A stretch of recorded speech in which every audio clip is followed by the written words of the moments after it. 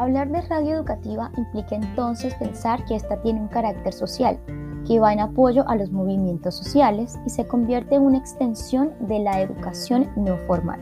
Como hemos escuchado, esto se ha logrado por medio de radios populares o las emisoras comunitarias, con casos de éxito como Radio Sutatensa.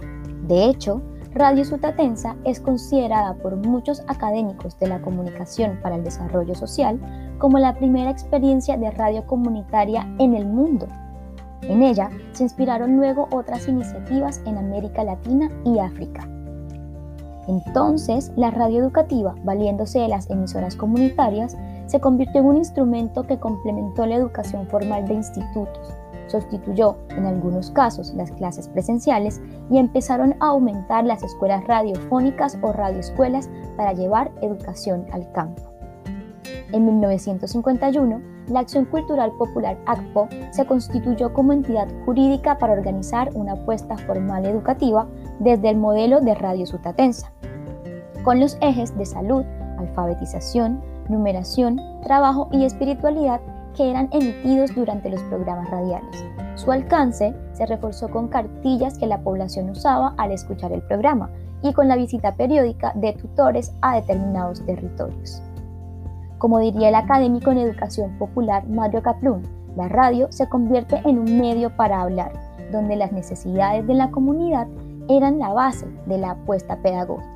Básicamente, las emisoras comunitarias en Colombia están definidas bajo una figura de responsabilidad social.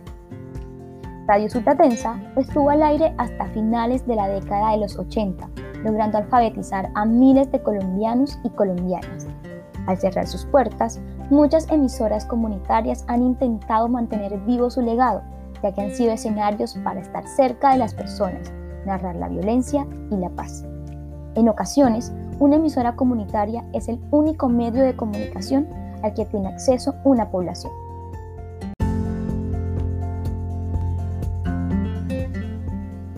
En adelante, la educación por medio de la radio ha venido teniendo altos y bajos, ya que las emisoras comunitarias enfrentan grandes retos de sostenimiento y competencia con las emisoras comerciales. Aún así, este ha sido un medio que durante la pandemia tomó mucha fuerza para atender a la gran necesidad de la educación, la nueva necesidad de aprender en casa.